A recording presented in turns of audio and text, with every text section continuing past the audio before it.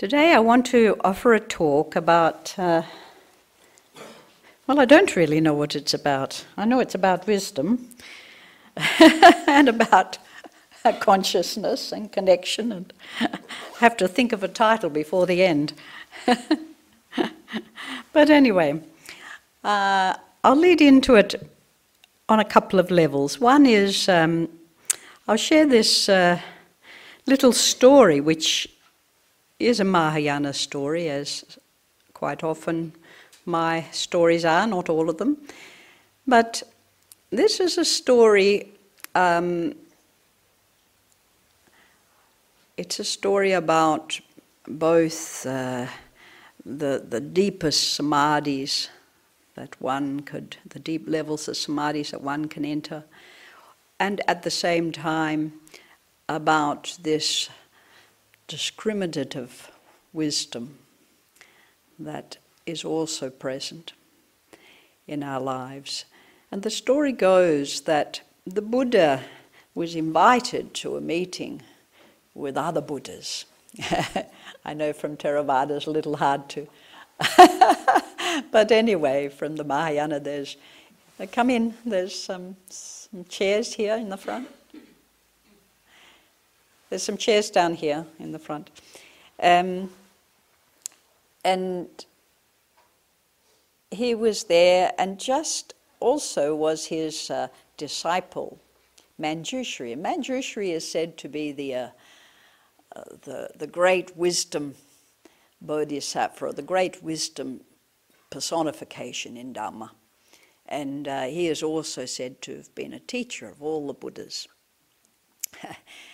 And so Manjushri enters, and just as he enters, all the other Buddhas are going back to where they came from.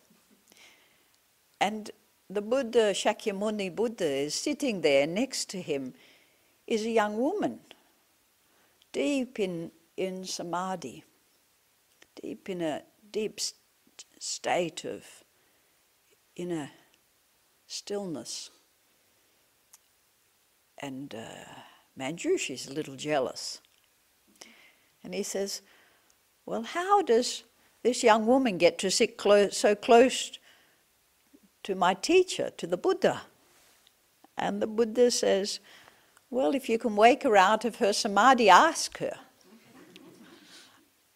And so Manjushri, he clicks his fingers a few times, which is the normal way to bring someone out of samadhi.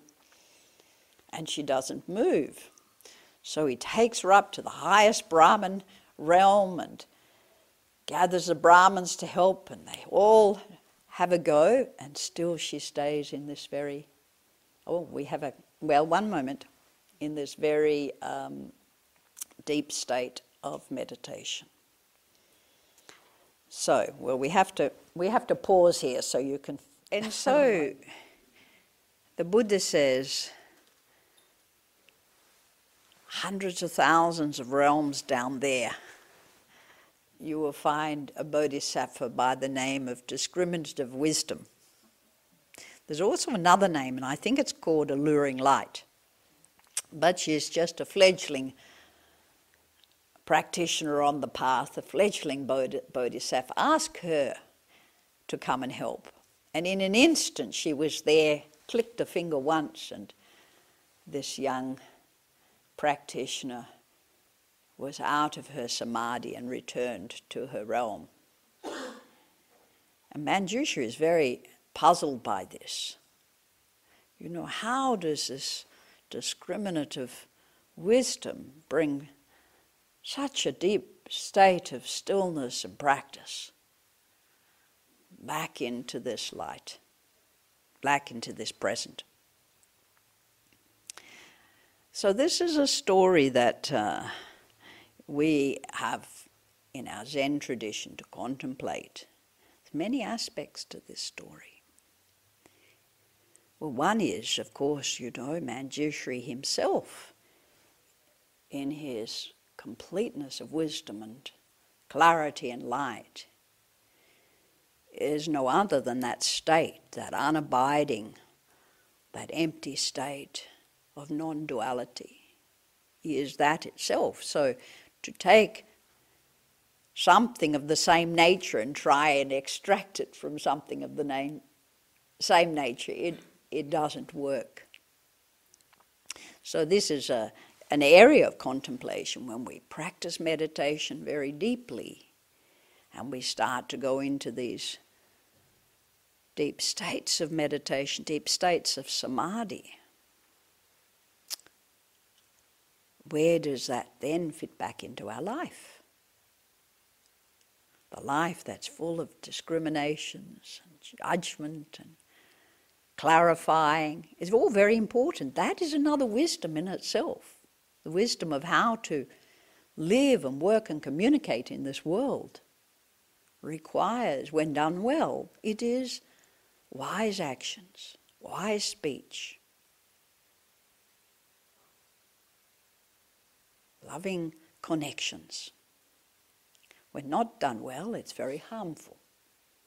So it does require the development of wisdom and this bodhisattva of discriminatory wisdom, the fledgling bodhisattva or practitioner who's just stepping out, has already distinguished what is beneficial and what is not, and has developed a lot of power from this.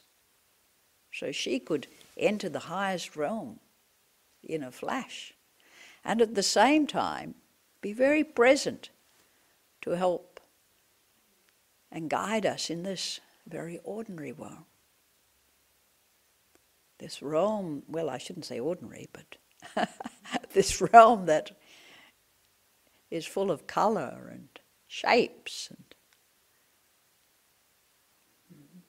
multiplicities of energy and understanding, creativity. And so there are many commentaries to this. This person and that person has something to say about it. And I'll just share a few of them, just a couple. And all of them sort of point out that Manjushri has the capacity to cut illusion, has the wisdom to clear separation and discrimination. He often is seen with a sword, this sword of slicing away that I've talked about before. And with the samadhi and the illusion of being separate, always drops away when Manjushri is present, when samadhi is present, when you go into deep stillness, everything unites and separations fall away. But then we have this, her name was Momo, or his name, this fledgling bodhisattva. He is as far away from the Buddha as you can imagine. You know, he's here with us in our very ordinary capacities. But Momo is also the principle of identifying and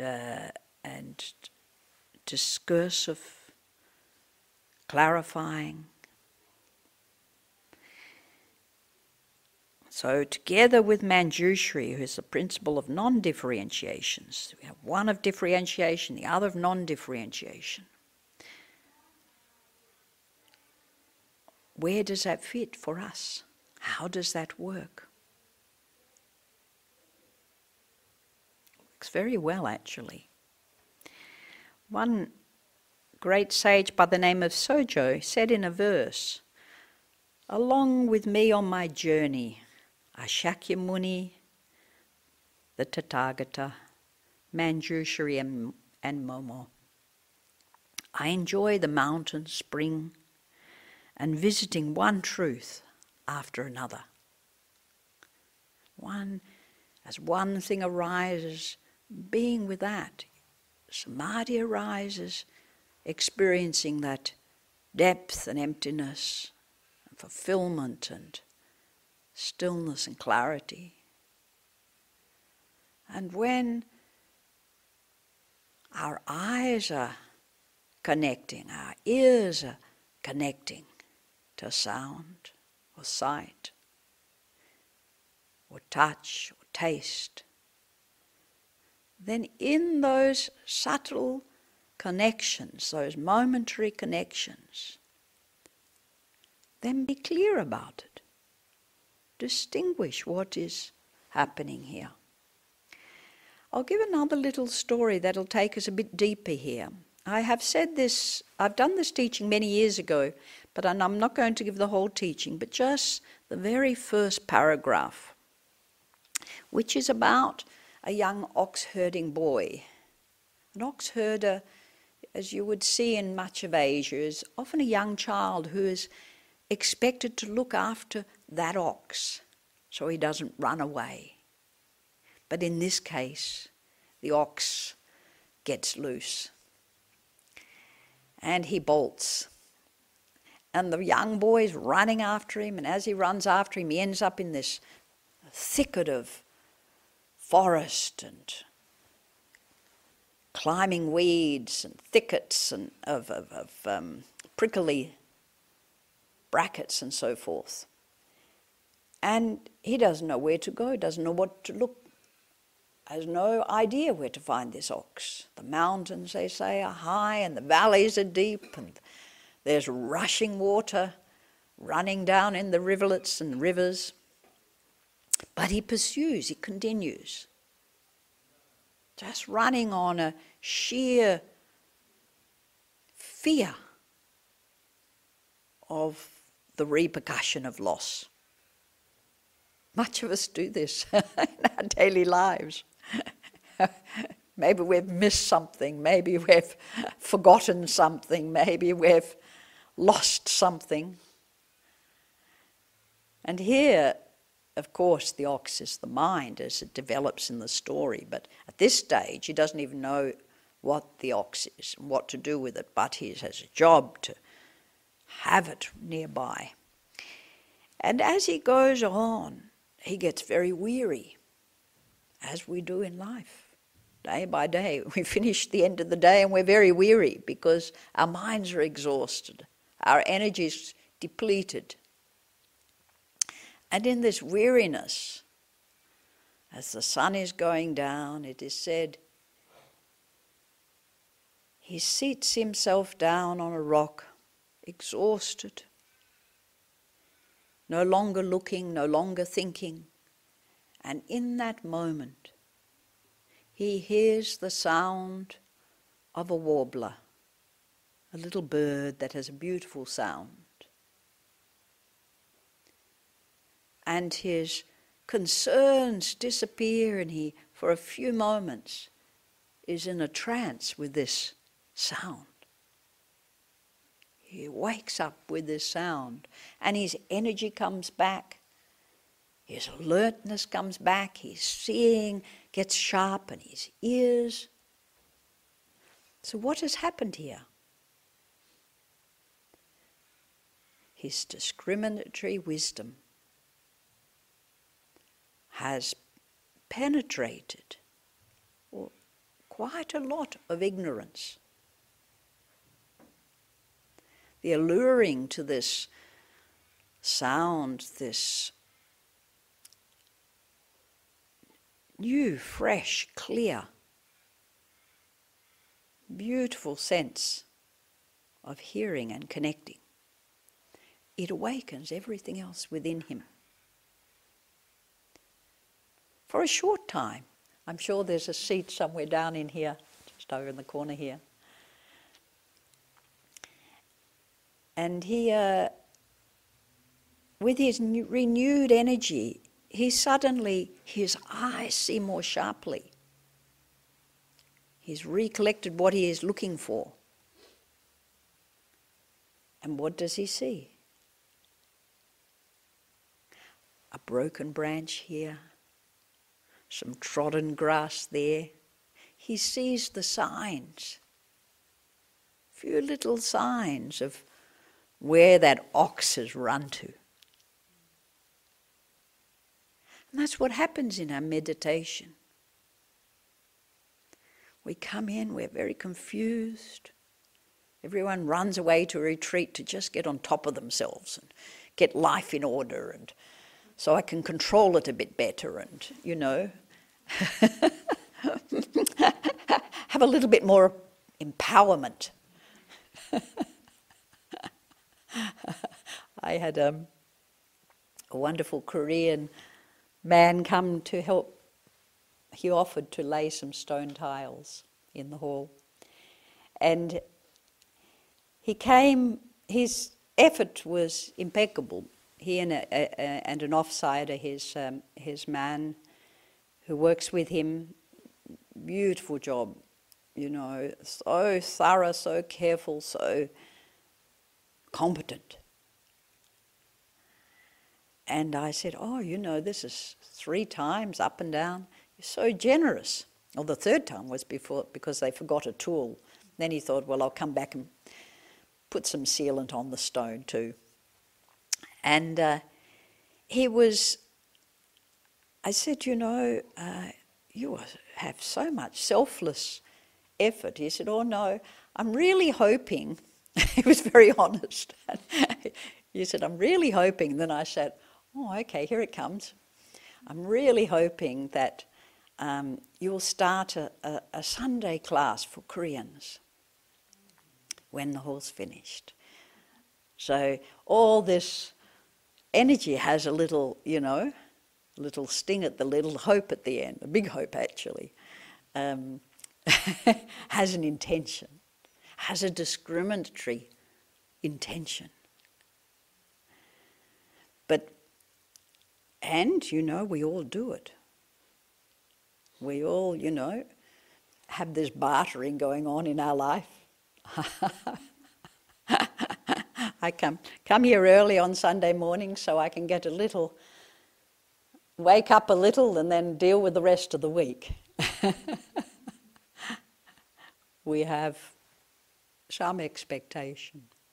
But how the difference between our greedy expectation and a discriminatory wisdom. Yes, it's clarifying and defining and doing all the rest of it, has intention. The other's full of intention, this is full of intention too.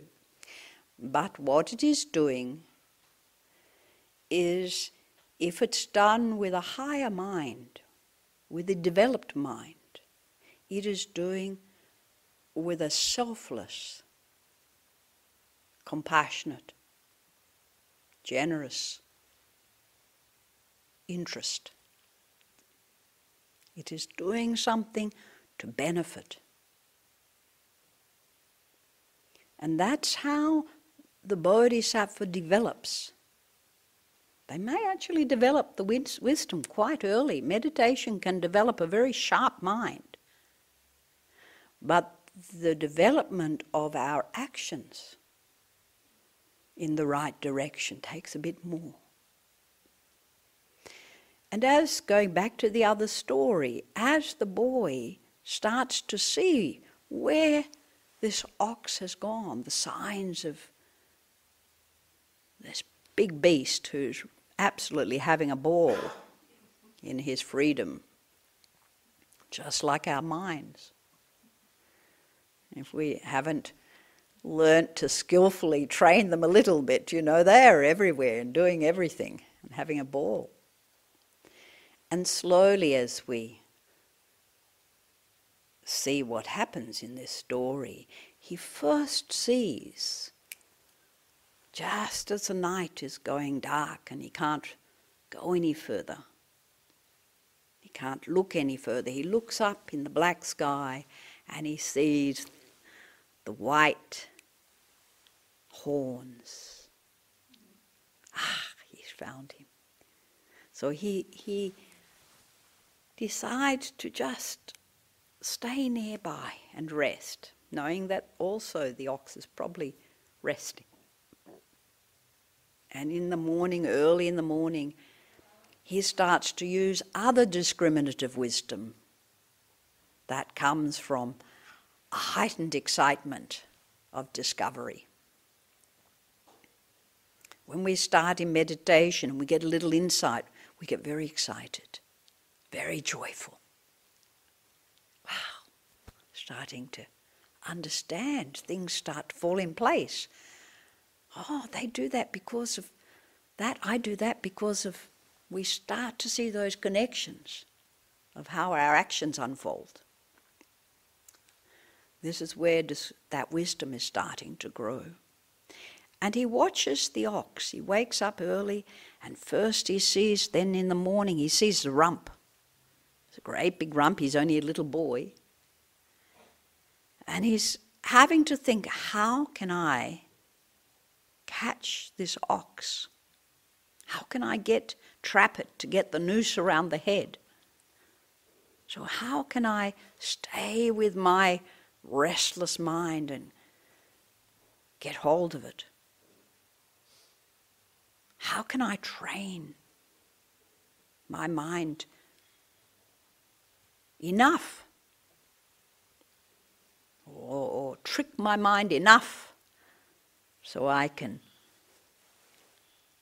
keep it in one place. His wisdom's getting very sharp because he's worked very hard to get to this point. He then sees how the ox is moving. He's staying very still.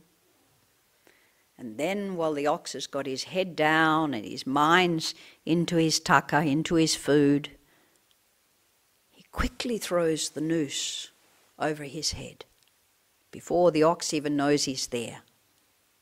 So he outwits the ox. This is that sort of discriminative, clever wisdom. Not yet very refined. And over the story, as it develops, he has to get the ox back into the paddock. He has to tether the ox. But he knows if he tethers it, he learns as he's going along.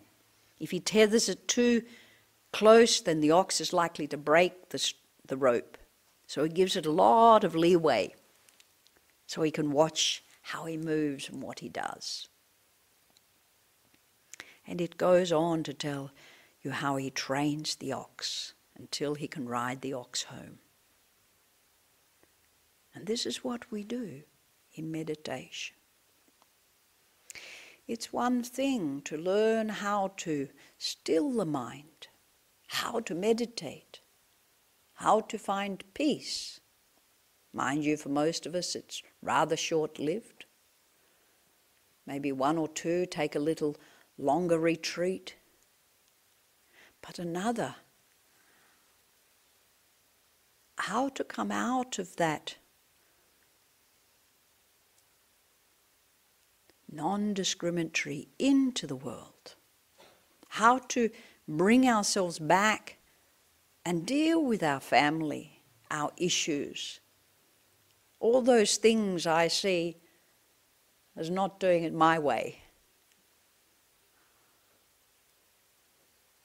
How do I grow my mind? How do I grow my heart to embrace and bring that samadhi back down into this world we live?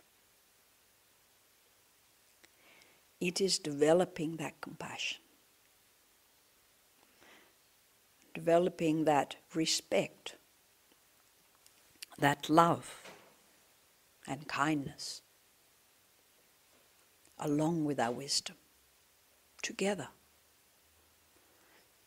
It's the respect of this body, the respect of how this body connects and communicates, that gives us the inspiration and the strength to go much deeper into meditation. I remember when I was in my hermitage, and I sometimes share little clippets from that time, where I lived in several hermitages, but one for a long period of time. And life was very much like living in a samadhi. My body was very light, my mind was very light, my habits, I didn't have to think, oh, I don't want to get up this morning. I was this at this time, that at that time. So life was very smooth. There weren't too many, there were always little obstructions,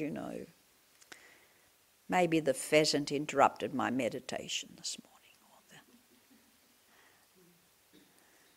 Or the big mountain cat, when his cry made me get up and have to give him some cheese or milk or something.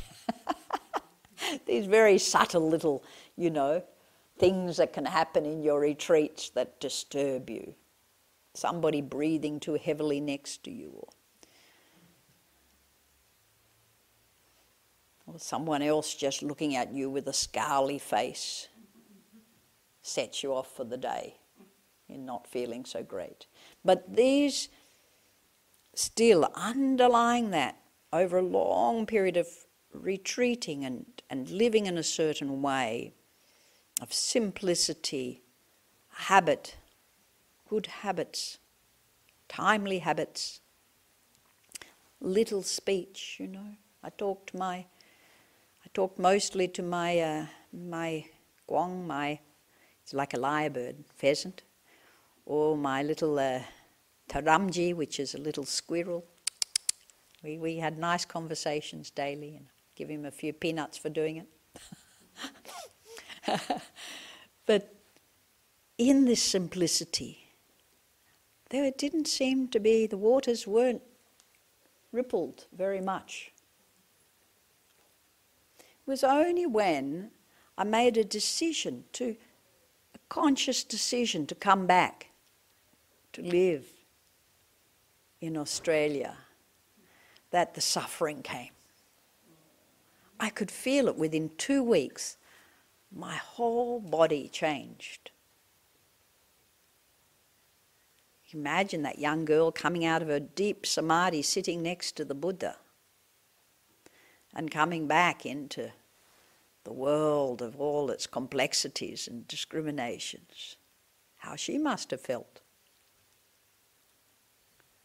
Great insight, great. As you go into deep samadhi, there's great insight as you enter, and tremendous insight of knowing it's not so permanent as you come out. Bliss has a finite life. But then to sit there in this world and do nothing is a very, in my view, a mistaken way of practice. It doesn't allow you to grow in compassion. It doesn't allow your wisdom to develop that very important discernment of what is beneficial for you and others. Now, I can't say the name, I don't think, very well. Who is the very famous Chinese artist? Ai Weiwei? Ai Weiwei. Well, I knew I was close. Ai Weiwei. I was listening to an interview. It's a very good interview with him. Extraordinary man. Gone through the tremendous cultural oppression in China, but still had that capacity to remain conscious of what was he felt very important, to bring and spread and communicate with others what is happening. And it continued through his art.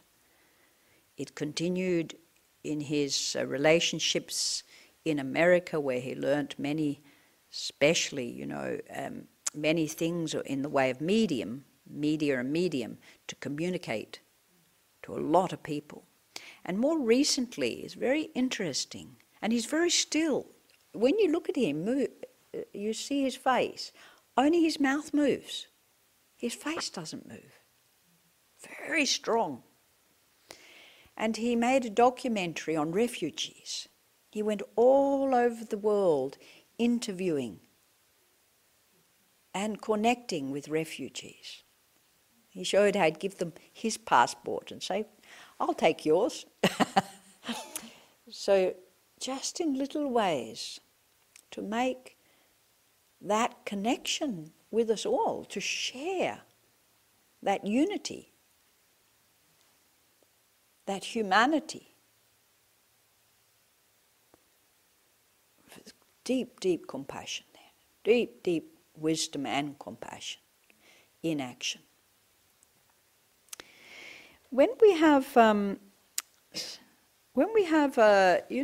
moments of our consciousness that are coming out all the time, we often think it's, the mind is just this big light, but they're not. They're just little tiny moments of experience that almost burn as soon as they come out. But they're coming and falling away, or going back to where they came from, depending what school of Buddhism you're in.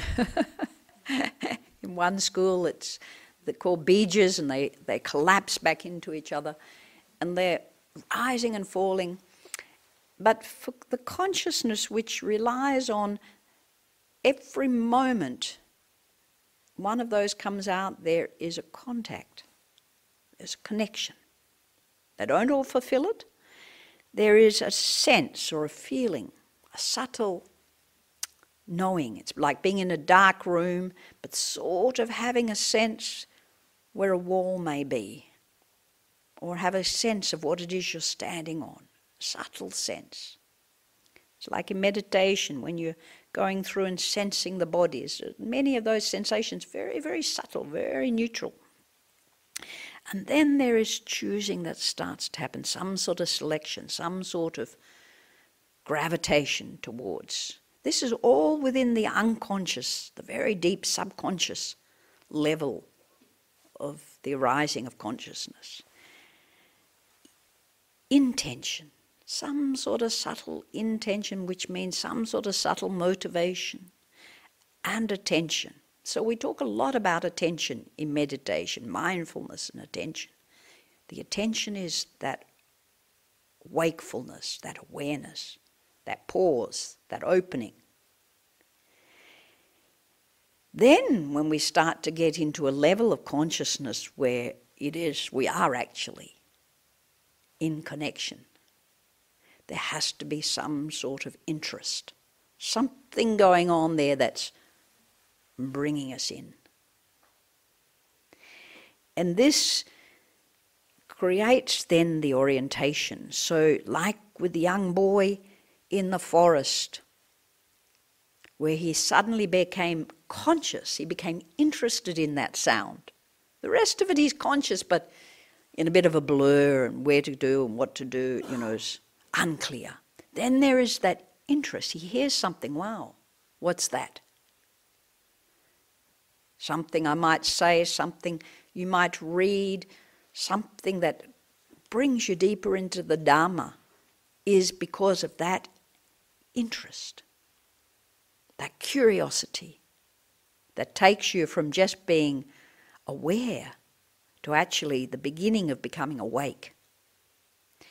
And from the interest and its orientation, then you have the development of retention, the capacity to retain and for mindfulness to be present.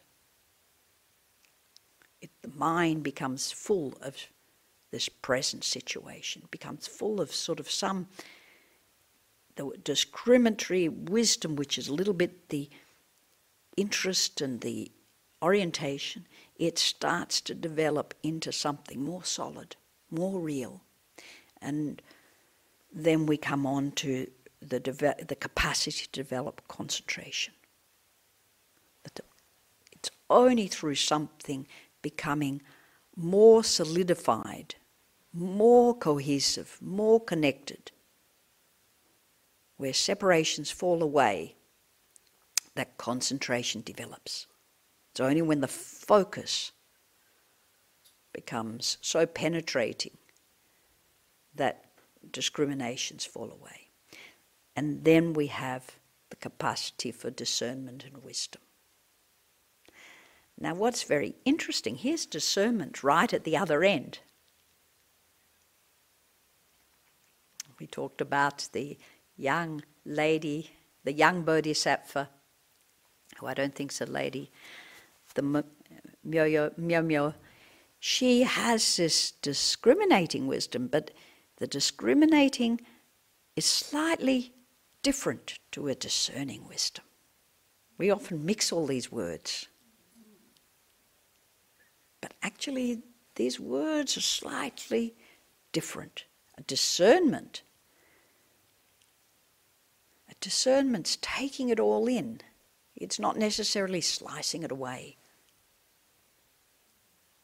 It's taking it in. Ah, and that. It's not pushing it away. It's considering, it's holding, it's embracing. And these are all very important things that the young ox herder had to learn. He had to learn how to discern the behaviours of the ox, the behaviours of his mind, to know what to do, because the ox is always interested in the greener grass in that paddock next door.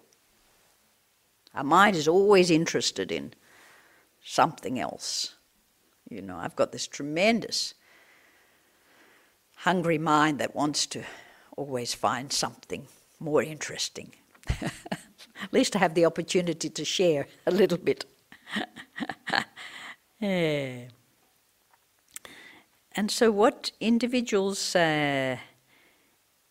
need, what we need in the complementary of, you know, the ultimate, is to bring it back very much, as I always come to and always say, to take that formless insight from the absolute truth and to bring it into a discerning, cognitive and relative understanding. Bring it back home. Use it. What you hear here today is only useful if you are not getting stuck somewhere. Stuck on well, that doesn't sound very, as I say, very Theravada or very this or very that, or that doesn't, I haven't heard that one before, you know. We get stuck. We can get stuck in the ultimate craving for samadhi, for emptiness, selflessness, formlessness. I was very stuck on my mountain, I can tell you. Not very happy when, you know, the mountain hikers who were 500 metres down the mountain from me were walking past. It was like I could hear every foot step, you know. Oh, here they come again, it must be Sunday. So I was very stuck in a way, you know, very happy to be in that place. And then I can also be very stuck where I am now. In my little world, my little pond of pleasures. We often get very stuck, sometimes very lonely in that too.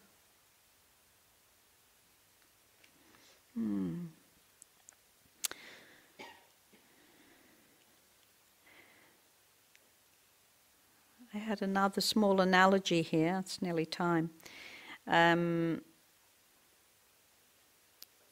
we look at a very large, stately tree, very large tree, I have seen them from time to time. I was planning to go and see one they had said was in the King Lake Mountains, very deep into the mountains, and everyone who'd seen it, which were very few people, said it was so large that they were sure it was there many hundreds of years.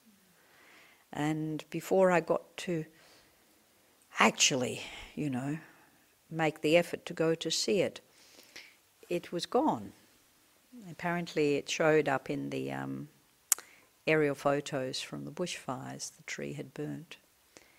And but I know when I've stood near something so large of life, like a very beautiful large tree, knowing it's been there hundreds of years, you know, that sense of insignificance around it, and yet in awe of it, in all of that power, that solidity, that straightness, that authenticity. You know, it doesn't worry about the elements coming and ripping a limb off. It stays upright. A lot of my trees on my property, the lightning's taken the top off them. And one of them, I used to have one I called the matriarch and the patriarch. And the patriarch survived, but the matriarch got a fire down. Didn't see it for a few days until the whole top came off. Burnt the inside out anyway. She's growing again. But they'd been there a very long time. And I often used to just go and sit next to them. And when you sit under such a tree, you feel the samadhi of that tree. But it's not an emptiness. It's not a nothingness. There's so much life in that. You can feel the roots going right down into the depth, and this sheer mass going up. And it makes you sit and feel very straight and very tall. And I'm always a little bemused when I see someone's gone and sculpted their name in the bottom of a tree, which I haven't done it myself, but I have family and friends who have. That part of us that, you know, wants to instate authority over this. So in our lives there are things that are very conducive for our meditation and that depth, like a retreat or like a quiet place, and they're very important because so much of our life is a little bit like the young boy who is running wild looking for that ox. We're looking for meaning in life. We're looking for clarity and purpose and wisdom. And it's always there right in front of you, if we stop long enough to see it. Took the young boy exhaustion to finally sit down, and anybody who has got to that place in their workplace and has said enough, I'm not putting up with this anymore, and they sit with that, it's very interesting. The path becomes very clear. What to do next is very clear. How to live your life in more openness and respect and love becomes very apparent. But we have to stop at times. So maybe enough of my mouth. So I say my lips just do this and the wind does the rest. Is there any questions? Are there any questions? Anyone got a good topic for today's talk? Yes. Was there a question there? You have a question? No, was there a question? I thought somebody said I do. Oh, it's telling me Siri's not available. That's what it kept telling me.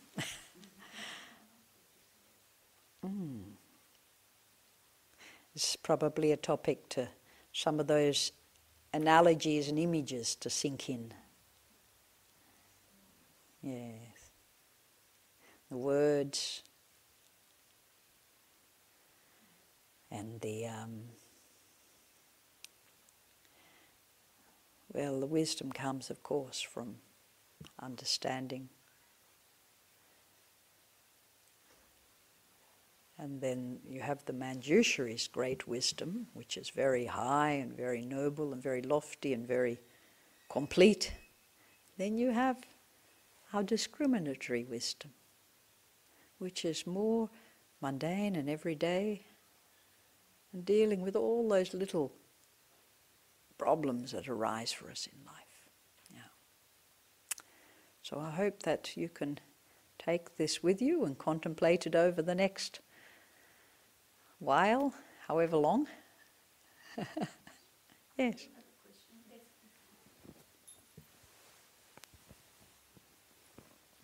I think I get the distinction between discerning and discriminating or discriminative.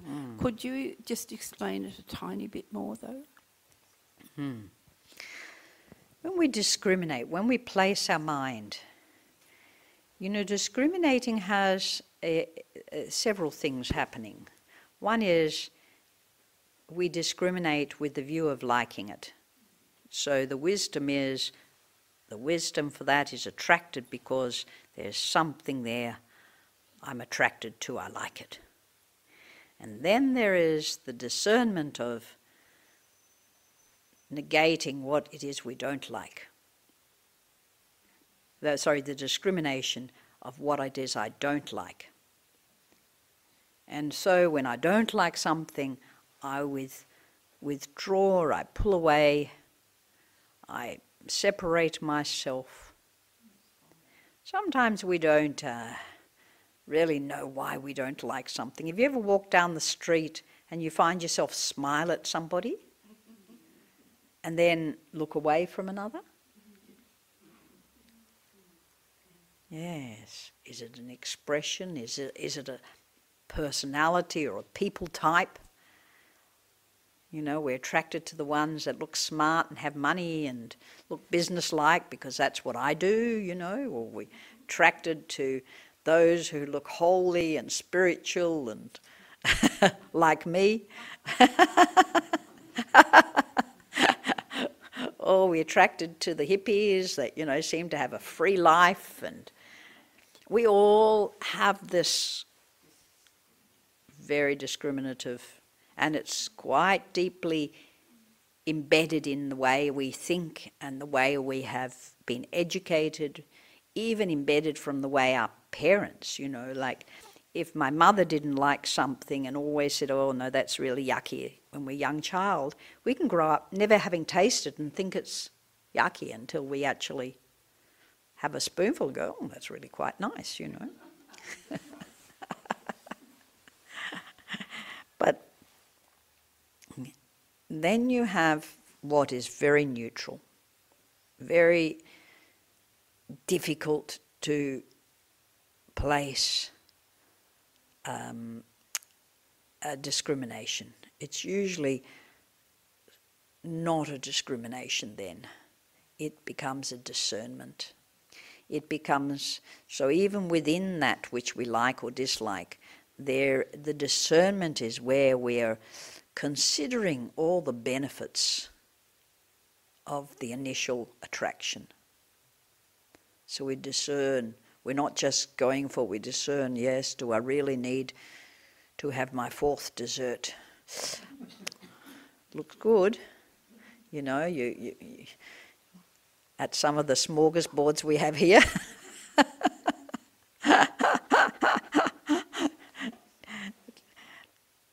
And the same with, what is it about this that, I don't particularly fancy or like? And then there is a discerning mind that's inquiring.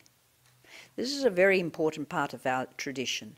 We develop the discernment beyond good and bad, beyond liking. The discerning way is very much a middle way. It's a way to allow things to come into your presence, and then when the karmas of attachment's not there.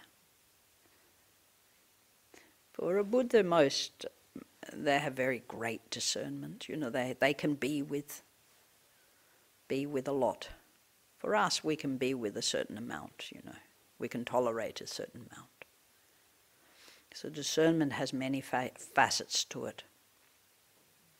Inquiry, tolerance, patience, endurance. All these capacities of being with and And nurturing is another facet. You know, a parent may find one of their children, the little children, quite a difficult child. They can either reject that child, even unconsciously, always be attracted to the loving one. Yeah. Or they may actually find a discernment about, what that relationship is about. Why is the child behaving like that? Why am I behaving like that? Yeah, so discernment is very important in our practice. Absolutely. And being aware of those other discriminatory aspects are very important. So thank you. Thank you, and I thank you for your generosity. Every little donation always helps our centre with getting along and nearly finished. I keep saying that every month. But thank you very much, and appreciated all your support in the past.